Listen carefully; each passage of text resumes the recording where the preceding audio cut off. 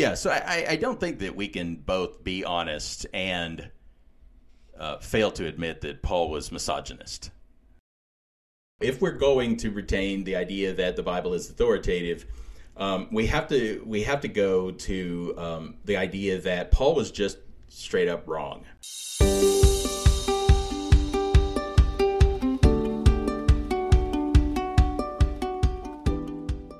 Welcome, everyone, to the Faith Recovery Podcast, where three failed pastors, Alex Blanton, Nathan Wilkerson, Kent Hodgkins, are seeking to recover the faith. We're seeking to recover from bad ideas about God and Christianity and recover what's good about the faith once for all delivered to the saints.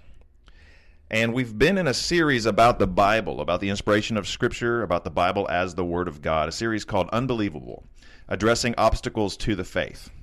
And we are today going to just dive into a difficult passage from the Apostle Paul in 1 Timothy chapter 2. And here's one of those passages in Paul that people have issues with and that make people question whether the Bible is inspired and whether they can follow the Bible, every word of it, as the Word of God.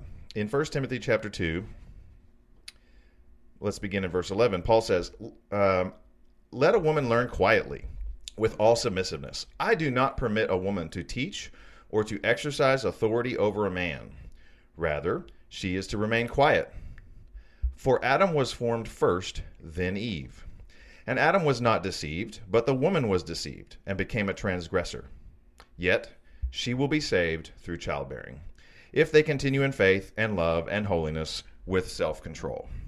And I'll just start by saying, when I went to seminary years ago, I went to a more progressive seminary, and generally speaking, people were throwing this one out and saying, you know, we're gonna promote women as teachers and leaders in the church, and we're gonna take different approaches to Paul to support that. And one of the approaches was to say, well, Paul didn't write this book in the first place. And there's some issues people take with textual.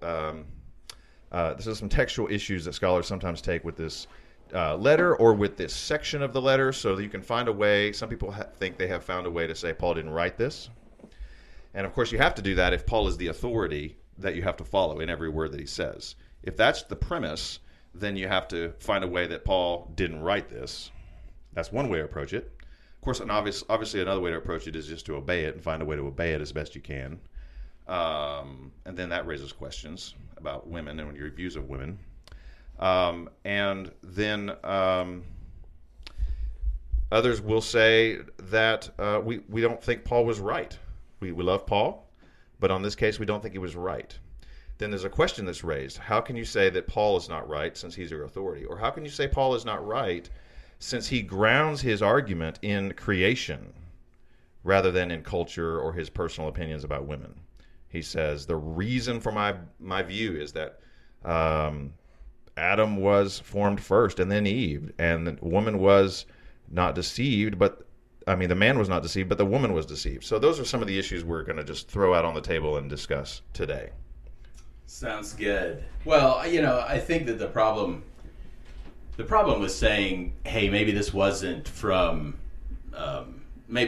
really Paul, is that at what point do we begin to just arbitrate which passages of Scripture are inspired? I think that the sum, or the result is that we become the arbiters of truth and not something outside of ourselves, and so it's not really a religious proposition anymore. It's more of a philosophical proposition. We're more like, what do we like?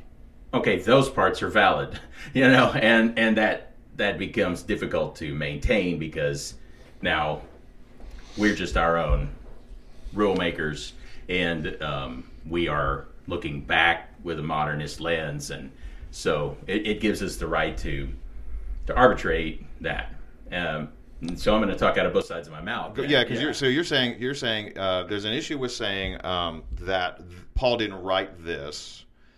Because how are we, at this point, 2,000 years later, going to arbitrate that? Right, and it becomes all too convenient, We just keep doing that as soon as something, because, let's be honest, as the issues with women are gender issues, and now, we're going to get into other gender issues, LGBTQ and stuff like that. And I know that there are many people, believers, who would say, well, then those passages say Romans 1 or 1 Corinthians 6 or, others are also not. They may say, well, those aren't Paul either or whatever. We can say they don't say what they seem to say or what we think that they say. And all of that becomes untenable because it just means that our value system is going to conform to what's popular. And I think it delegitimizes our own message when we take that approach. When we begin to say, well, our society, our culture, our sense of morality is that homosexuality is okay, women and men are equal, that war is not really justifiable. We can begin to take a set of moral positions, and then we can go back and begin to redact the Bible to fit that. And I think that's wrong in two ways. I think it's a disservice to the faith that we claim to believe. It's a disservice to ourselves, and it's a disservice to the watching world or the critic. It's a disservice to the Bible in that it makes us the authority, and it makes and really not so much us, but popular culture, recent thinking. So it's a disservice to the Bible in that it really invalidates the Bible as a source of moral authority.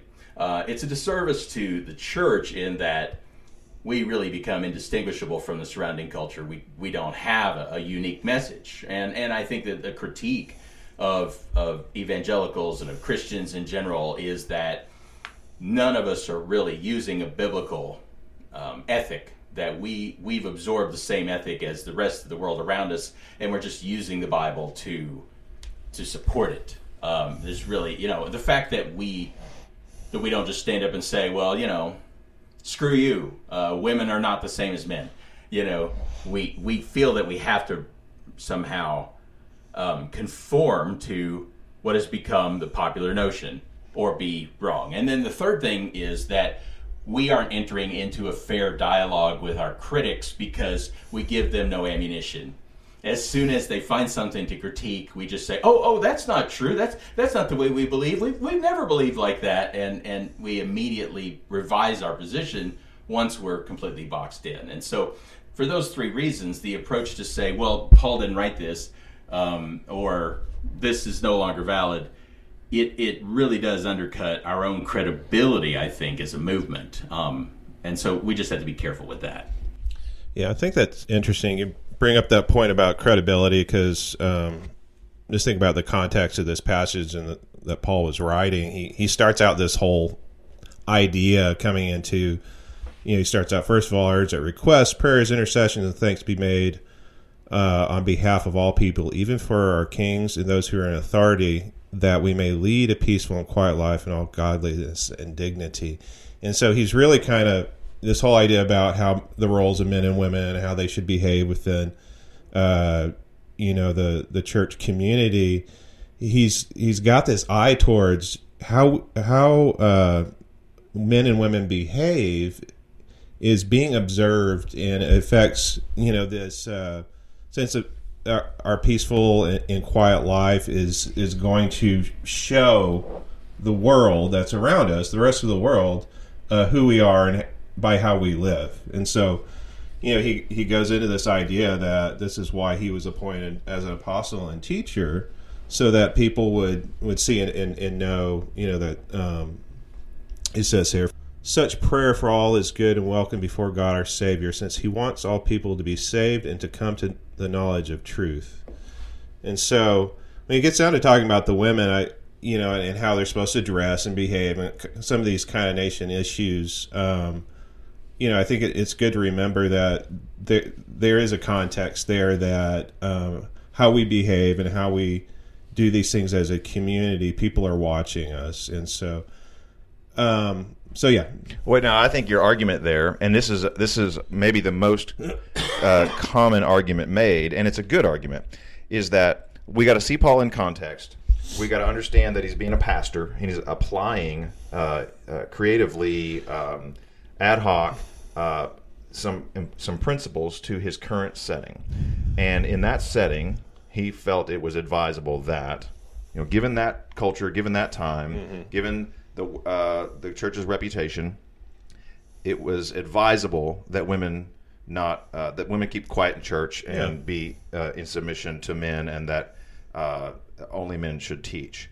And that is, that I failed to mention in my opening remarks, that's probably the most common argument made. Yeah, and that was the tradition that I was brought up in, one where very much women did teach. In fact, we were part of a denomination or movement that was founded by a woman, so that it was kind of, they had to find some way to explain or at least justify it. And they had a few different approaches to it, but yeah, it's very much, well, this is a cultural expression of how are we going to be peaceful and quiet within the community that we exist. And so women need to behave a certain way because that's what's expected of them, and will not cause turmoil or conflict with the people that are around us. And seeing it in that light gives us grounds for relativizing that command of Paul for today, and saying that it's not a timeless, eternal application. It was time-bound and culture-bound. So the point is not whether women should talk or not talk. It's how should they then, within our cultural context, be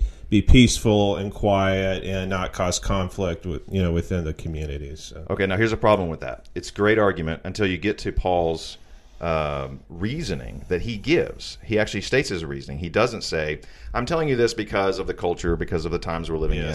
I'm telling you this, that this is the case, that this is my rule, because Adam was formed first, then Eve.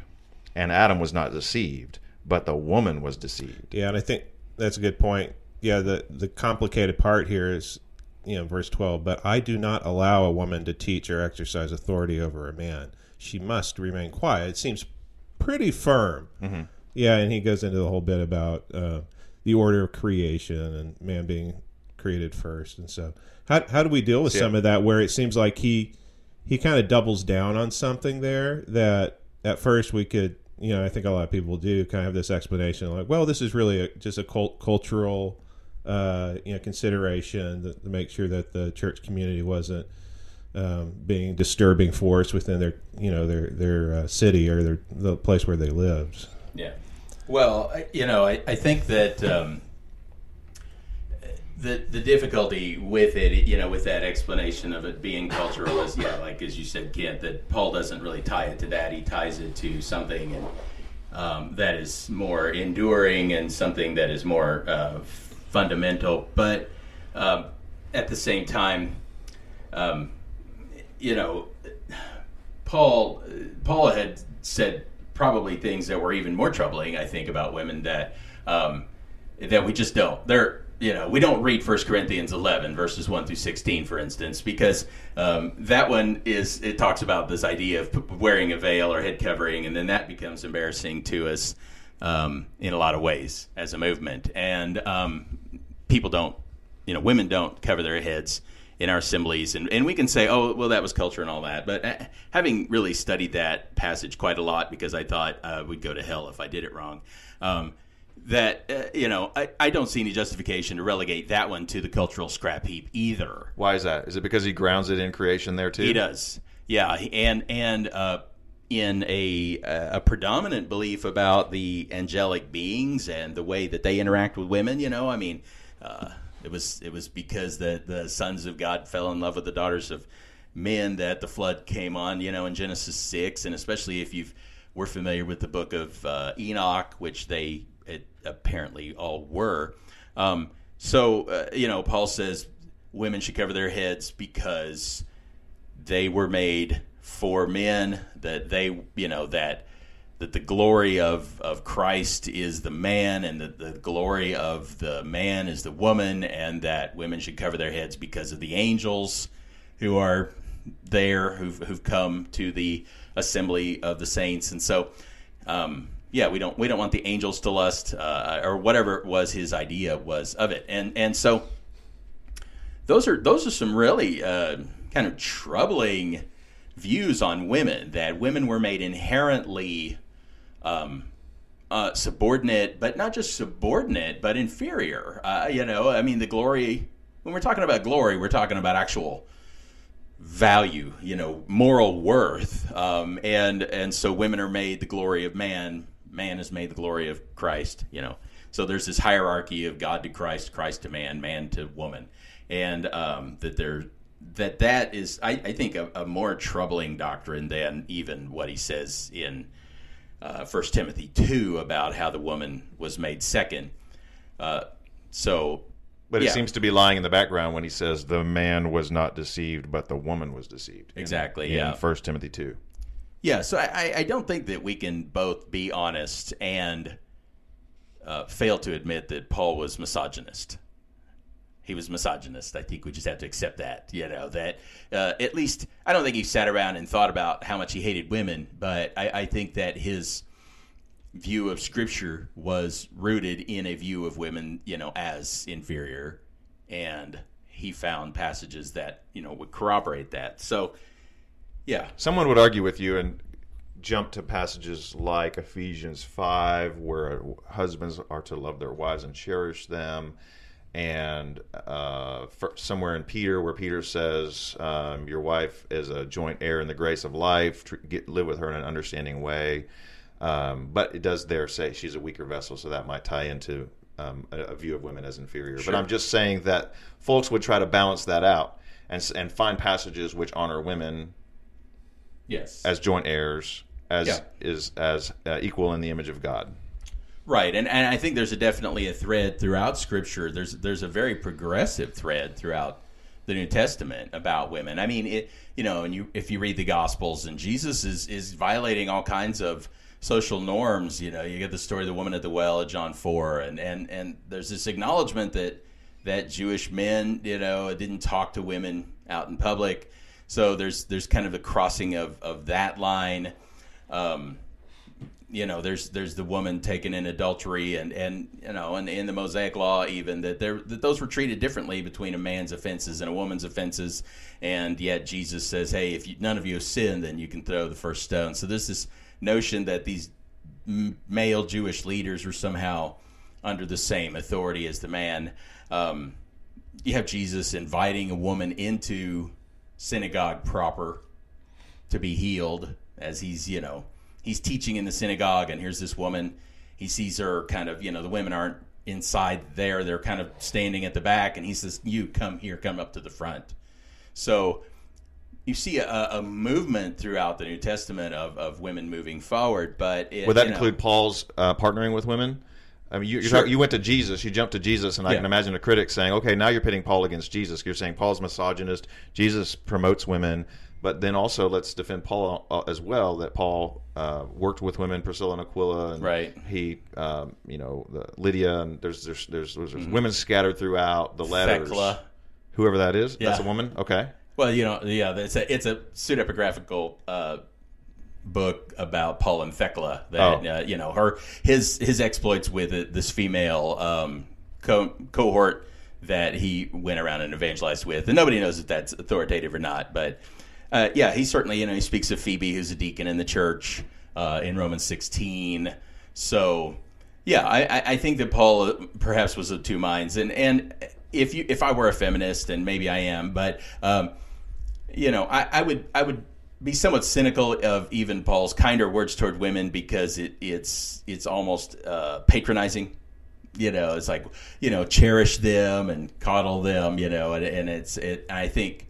People who are advocating for full equality between men and women, and not just some sort of complementarianism, they would say, well, that's still somewhat misogynist, in that that the woman's role in the marriage even is different, as a subordinate, that just as Christ loves his subordinate, so the husband should love his subordinate, and then that's a challenge, I think, for some people, and that it relegates women to this second chair status, even before God. So, okay, so that was all a tangent. Yeah, you were saying yes. There's a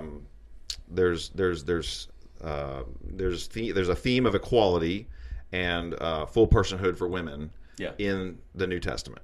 Right. in Jesus and Paul. And that was a tangent. Where were we going? Yeah. Sure. Well, I was saying, I think that however we confront that, whether, and I think you gave all the possible answers there, whether we know that we can't say, okay, it was just a cultural thing that Paul didn't believe that women were in this secondary status, but that he was giving them advice on advancing the gospel and not making the gospel look bad. We know we can exclude that argument. The response that this wasn't inspired, this First Timothy isn't a part of the canon. Well, we can accept that one, but we have to then accept a lower degree of confidence in the rest of the New Testament. We have to say, well, if that one isn't, then maybe none of them are. I mean, that there's this possibility that the process of canonization was flawed. Then we have to ask, well, which books of the Bible should we treat as authoritative? I don't like James. I think it's an epistle of straw, right? And so, well, then, maybe we could just start going and cutting and pasting and saying, well, anything that doesn't meet my sensibilities is not inspired. And we can find scholarship to support that. I'm not saying we do it arbitrarily, but even if we go and we say, okay, well, this is going to have to meet some sort of scholarly rigor. Look, there are massive sections of the New Testament that claim to be uninspired. Luke and Acts. Luke doesn't say, and I met the angel Gabriel, and he gave me a magical quill and told me to write this down. He says, I've done some research, and I've looked, and he's saying this is very much a human enterprise, what I've done. And there's total material there. There's as much from Luke as there is from Paul. So now, if we say, okay, well, I'm not going to take anything that doesn't come directly from God, it's not dictated by God, and that I can't establish was dictated by God, then I'm going to take out Luke and Acts.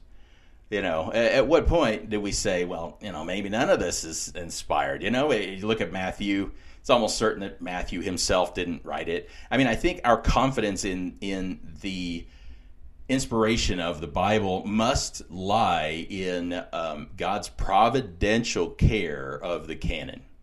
And if we begin to call that into question, that any of those 66 books doesn't belong there, then we really are going to unzip the whole thing. We're going to have to say, well, maybe it should be however many books. As soon as we begin to have problems, I believe we can critique it. What's the oldest Old Testament manuscripts we have? I mean, until the discovery of Qumran, they were like 1000 A.D. CE, depending on how progressive you are. But so, maybe all this was written in the Christian era. Maybe it was all an apologist idea, after the destruction of the temple to give legitimacy to this displaced people. Well, we discovered some in Qumran. We realized that at least Isaiah was there and Daniel was there already. If we don't trust in the canon, then we're probably going to be up a creek. So you're arguing for an inspired canon, and you're arguing for an inspired process of canonization. The Bible is God's word because God providentially brought it into existence. And at the same time, you're saying that there are words in the Bible which do not reflect God's mind, God's heart, God's will. Words spoken by his authorized spokespersons. Yes, I think that's where we have words to go. Which were spoken by them as commands. Yes, right. As truth. Right. Okay. Right. Let's flesh that out. Right. I think that's where we have to go if we're going to retain the idea that the Bible is authoritative. We have to go to the idea that Paul was just straight up wrong. And so, it's like, it may sound strange to say, well, I'm going to affirm that God was working through Athanasius to put this together, but I'm not going to affirm that God was working through Paul to keep him from saying stupid stuff about women. But I can go there, and I think I can be consistent because Paul himself didn't make such claims for himself. He didn't just like Luke didn't say, God is dictating words to me. Neither did Paul. Paul, and here's in Galatians chapter 2, Paul, even when it comes to the gospel, says, I went in response to a revelation and meeting privately with those esteemed to be leaders. He's speaking of a trip to Jerusalem that he made. I presented to them the gospel that I preach among the Gentiles. And this Greek for present means to lay before someone, you know. And then he says, I wanted to be sure I was not running and had not been running the race in vain. So here's Paul. He's preaching this gospel that includes the inclusion of the Gentiles. And he's saying, I laid that out before the apostles in Jerusalem, the guys who knew Jesus. And the natural sense of that for me, the naive or straightforward sense of that is Paul wanted their approval for his gospel, which means he didn't presume that he was right in everything that he said. He even says, hey, if I come back and I say something different, may I be accursed. 1 Corinthians 7, he's like, hey, you guys have asked me these questions. I think you should do this. And I think I have the Holy Spirit in that recommendation. So Paul himself, I think if we're going to really take the Bible for what it says, we have to admit that Paul himself admitted that he could be wrong on some stuff.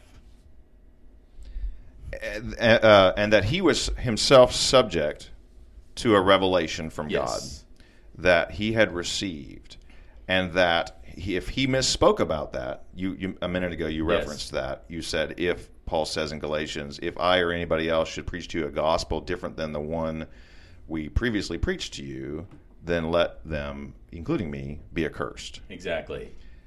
Okay, so he's not like the Pope who speaks ex cathedra. When he speaks from the chair, he cannot err. Right. He is himself subject to a revelation. Yes. And I think that's why you get in the New Testament the sense that these guys were okay with the idea that they could be wrong. They didn't need to claim some sort of special inspiration. It doesn't seem, at least from Paul's perspective here, that he had any sort of implicit authority that would rival the gospel, that he was subject to the gospel and that he was subject to other people's understanding of the gospel. Because, he says, if somebody preaches any other gospel than what we've delivered, let them be accursed. I say to you again, if anyone preaches any other gospel than the one you received, let him be accursed. So he's giving them confidence in their understanding of his message. He's saying what you understood me to say is what you can hold me accountable to. And so the gospel is so simple that it doesn't even have this layer of interpreters or ecclesiastical authority placed within interpreters of the gospel, that the gospel itself is straightforward enough that can be understood accurately and that you can now hold somebody else accountable who says something that doesn't jibe with it. And Paul understood that the revelation was the proclamation about Jesus. That's it. And that we should be able to use that proclamation as the standard. And with that standard, we can judge even Paul's own words. Exactly. Such as his words in 1 Timothy chapter 2. Exactly. Yeah. So, Paul he's interpreting the Bible there in 1 Timothy 2, but I think that we have to know the difference between, the legislative authority of the kingdom and the executive authority of the kingdom. Okay? The legislative authority of the kingdom is the gospel, the law, the covenant. It's once delivered. You can't go back. You can't redact it. You can't mess with it. If you try to mess with it, you're under God's curse. Then there's the executive authority, and that is this sense of, for Paul as an apostle, he is working as a servant of the church to apply the gospel in people's lives, to facilitate the gospel's spread. Those are things that are not once for all revelations. These are cultural. They're time bound. There's a degree to which they are wisdom and not dogma. And they're susceptible to error. Yes. And, I think that it had to go through Paul as a person and as he was. And I think Paul entertained the notion and was at least cognizant of the fact that he could make mistakes. But he wasn't, but everything didn't stand or fall on that, because the Christian system is not based on ecclesiastical authority. And I think that had we understood that early on, the Christianity would be a lot healthier. You know, we would have had a lot of variants and factions just like they did in their day. But there wouldn't be anybody that would say conform or burn. And that's when we begin to get, you know, when we attribute to Paul or Peter or whoever implicit authority as a human, then we've opened the door for an ecclesiastical hierarchy that enforces the gospel against people's will. And that's what Paul would have never signed off on. And, you know, Paul describes his role. He says I think it's in 2 Corinthians 1, he says, I am not a Lord over your faith, but a helper of your joy. And if we could understand that and we could say, okay, so Paul's role is to be a helper of our joy. He's assuming that the joy is there. He's assuming that the faith is the authority in our lives. And he's saying, look, if what I tell you, to borrow from Marie Kondo, sparks joy, keep it. And if it doesn't, lose it, you know. I mean, there's a degree to which, and when I say joy, I mean, obviously this is in a mature sense. It's not some sort of idea of delight. But does this cause flourishing in the individual Christian and in the Christian community? So I would say that his instructions about women don't meet that standard. Yeah, so bringing it back to the original passage, I think you're presenting another way to approach it than maybe some of the standard arguments that are traditions that a lot of us grew up with. So let's bring it back to the passage. Take us through it again, you know, so to speak, but you know, doing it so through this framework or this lens that you've just explained to us. Well, unfortunately, there's nothing super exciting about the way I would go through it, except to say that he was wrong. You know, so I think that if I were going to go through the Pauline material, I would look at where he's speaking specifically about the gospel, and I would say that when Paul is talking about the gospel, I'm not inclined to disagree with him or to be skeptical of him. When Paul is talking about procedure, that's when I say there's this executive authority that he had, you know, in the first century, even if he were wrong then, number one, it wouldn't have been a problem for the advance of the gospel or anything else, because, I mean, even his most misogynistic moments were progressive.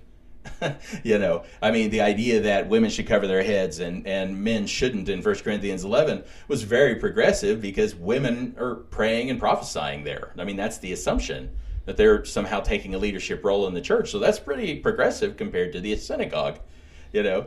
So even in those cases, I think that we can watch a trend toward equality. So I wouldn't say Paul was being regressive in his immediate context, and in his executive office, not his legislative office, that he was doing a faithful job. But we don't need to take his executive mandates as gospel, pun intended, because they weren't meant to be. They were written to hit a particular time and place. They're time-bound. And we need that office today, I think. We need people who are spirit-led and called to facilitate the spread of the gospel and the health of the church. Why can't we have that? And then when we have that, why can't those people later be subject to critique? And we're free to have that, you would argue. We're free to operate in that executive office today, applying the gospel differently than Paul did in his day, even differing from some of Paul's procedures. Mm-hmm. We're free to do that because our authority is not every word of the New Testament, but rather is the gospel. Right. And I would say even to apply the gospel more fully than Paul did. I don't think Paul is applying the gospel in 1 Timothy 2 because he's going back to a biblical precedent. So he's saying, you know, Adam was formed and then Eve, and that's the reason. And Adam was not deceived in the woman. You know, so this is him doing biblical exegesis and not ministering the gospel itself. There's no gospel implications. So Paul goes back in, somebody mentioned Ephesians 5, right? You mentioned Ephesians 5. He goes back in Ephesians 5 and he borrows from the creation narrative But there he says that there's a mystery there about Christ and the church. Now, in that place, he is ministering the gospel. That this is very clearly about the gospel and not about application of the Torah in some way. And so there I think God had opened to him an insight into the Scripture, and so when he talks about Jesus, I'm inclined to say, yeah, that he's seeing something. But when he's talking about other matters that are not specifically the gospel, he's as subject, I think, to just bad interpretation as anybody else. And frankly, Adam was formed first and then Eve, right? But if you go to Genesis 1, the animals were formed before Adam. So maybe the animals are above the man, right? I mean, if you're going to just follow his line of thinking, whoever was created first is prior in God's mind, then let's go with fish and birds. Fish and birds are created before land-dwelling beasts, and land-dwelling beasts are created before humans. So, whatever's created first is prior in God's mind. If we're going to follow that thinking out, I think that thinking is screwed up. Yeah. So the way you're explaining this, once again, is very different than I think most of us kind of grew up with in American evangelicalism, because it makes it sound like the Bible is an authority, but there is something within the canon that is even greater than just the text on the page. Yeah, I mean, I feel like God has superintended the creation of this device, this instrument that is supposed to point us to his revelation. And so Richard Wurmbrand had said something in his book, Tortured for Christ. He said Jesus is the truth. The Bible is the truth about the truth. Yeah. Fundamentalism is the truth about the truth about the truth. I don't know if anybody would agree with that third one, but from his perspective it was. And I think we have to understand that the Bible's role is an arrow pointing to the gospel. So if the arrow has some, as we talked about last time, you and I can't, that, it's like Bruce Lee said, it's a finger pointing away to the moon, and if we fixate on the finger, we're going to miss all the heavenly glory, and the Bible is the finger, and so the Bible can have errors so long as there is a contiguous line from the knuckle at the hand to the tip that all line up in the same direction. It's doing its job. Mm-hmm. Along the way, we may have issues, but so long as there's a contiguous line. But when we begin to question the canon, we begin to say, well, there are segments of that finger that don't belong. Now we start throwing ourselves into confusion, and I think we will begin to get a understanding of the gospel and of Christ that not coincidentally reflects our own values and preferences. Mm-hmm. And so I think it's important, like Paul says, hey, here's the gospel.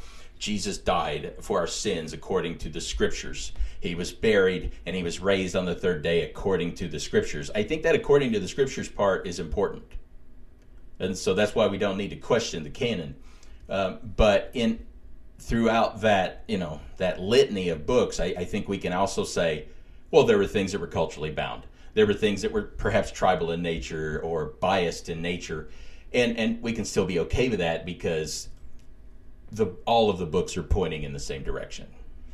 Now, what would you say, though, to those who would say something that sounds similar to what you're saying, and if you're not listening carefully, might sound like the same as what you're saying? Those who say that Jesus in the Gospels is our authority and is the revelation of God by which we judge all else, and can relativize everything else, especially the stuff we don't like. Yeah, I mean, Jesus in the Gospels is probably not as nice as most people think he is. I mean, he talked about hell more than anybody else in the Bible. So, this whole turn or burn thing started with Jesus. And so that, whatever exceptions we might take to the genocide or whatever in the Old Testament, all of those are just child's play and being, hit with a silk pillow compared to being thrown into this fire, So Jesus isn't quite as nice as people say he is in the New Testament. Yeah, he hung out with hookers and stuff. That's fine. And we want to aspire to be like him. I think that from a skeptical viewpoint, that argument just won't stand up in the sense that we only know Jesus from the Gospels. So we can't say, well, not the whole, we can't, we can't call certain parts of the Bible into question in favor of other parts of the Bible. That's like sawing off the limb you're standing on. And so there's no picture of Jesus. There's no depiction of Jesus as Jesus of Nazareth other than the Gospels. And so we have to say, well, then only those 4 books are infallible. Yeah. So let's talk about that a little bit, because I see there kind of being two arguments or two paths that people tend to go down with this Jesus, like you're describing, Kent, because there's a lot of debates about the historical Jesus. If we look, if somehow we look at the Jesus that's described, the person that was in this time and space on Earth, if we look at him and how he's described, and we just follow his behavior model, then somehow that's what puts us on the right path. But how does that fit in with this framework of what the gospel is? Because at some point, it's clear to me that the gospel is about Jesus. He's the mystery revealed. Right. So yeah. Well, when Paul went, or Peter or anybody went to preach the gospel, they didn't say open the book of John. And by the way, the Gospels all came after the letters, as far as we know. Best scholarship says that the earliest gospel is probably mid-60s AD. Earliest letter was probably mid-40s to early 50s. Probably more mid-40s, because we know Romans is not the earliest, and we can kind of pinpoint it around 52. So Galatians, Thessalonians, these are probably written in the 40s. Okay, so this is a very early movement, and it's being written to people who are already Christians. So Christianity doesn't come out of the Gospels, because the Gospels antedate, or postdate the existence of the church. Christianity comes out of the gospel message about Christ. Right. It doesn't come out of the Gospels right. that tell us the life of Christ. Exactly. So it's not so much that Christ is, as presented in the Gospels, is false. I love Jesus. That's how I came to faith, the Jesus who's presented in the Gospels. It's just that he's not generalizable.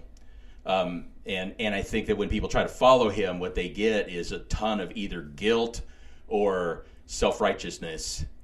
If you succeed at it, you're probably the best person you know.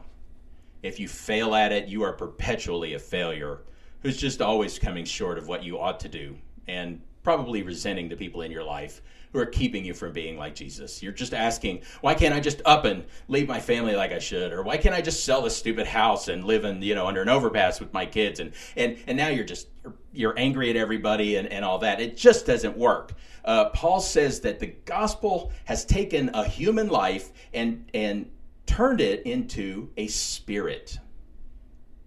That Christ has become a spirit of life, not a human being who can't be generalized, but a spirit. And I think that it is through the proclamation of his death, burial, and resurrection. So yes, knowing who Jesus is helpful, but Paul knew who Jesus was before the Gospels were written. Some through, someone would say, well, an oral Jesus tradition, but most of it would be through an Old Testament understanding of the King who would come. And so I think Paul's understanding of the gospel was much richer because he understood it in the context of the expectation through Scripture. So I know we're out of time, right? So is there any parting thoughts or anything that we want to leave people with? I would say, just bottom line, the gospel is the authority of the kingdom. The Old Testament points to it. The New Testament explains it and applies it. But, even if you look at Paul, read the Pauline letters, and any time that somebody had a specific question about behavior, he just went to the gospel. He didn't speak ex cathedra. He didn't say, I have declared that you shall not sue one another. He said, Jesus, though he was rich, for your sakes became poor. What do you think you should do? You know, he's like, should we love our wives? Well, Jesus has a wife. What should you do? You know, I mean, he almost expects everybody to have already known the answer to the questions. He's oftentimes he comes across as impatient and frustrated that they have these specific questions and problems because the gospel should have answered it for them. Now, we know that the gospel is subject to abuse, but I believe that it is self-correcting, and that given enough time, the gospel will at least, you know, Paul says, hey, in any household, there are vessels to honor and vessels to dishonor. He's just saying, look, the communities you're in are going to be full of people all over the spectrum. And some of those people are going to be going, you know, they're going to be facing judgment. They're not Christians at all. Your job isn't to keep it cleaned out. It's not your house, you know. Just because you're sitting there and you think you're the wine decanter and you want to not be next to the chamber pot, that's not your call, you know. And so, I mean, in that sense, I think Paul offers us a ton of wisdom about how to respond from a gospel perspective, to not worry so much about making people sign a 10-page confession of faith to make sure we don't get anything polluted in there. I think Paul had enough faith in the gospel to allow there to be a lot of immaturity in the churches. And I think if we took that approach, we'd be a lot healthier overall. Plenty to unpack there. Nathan gave us a homework assignment. I think he said, read the letters of Paul and look for that paradigm. Mm-hmm. Let's do that this week, everyone. See you next time. Thanks.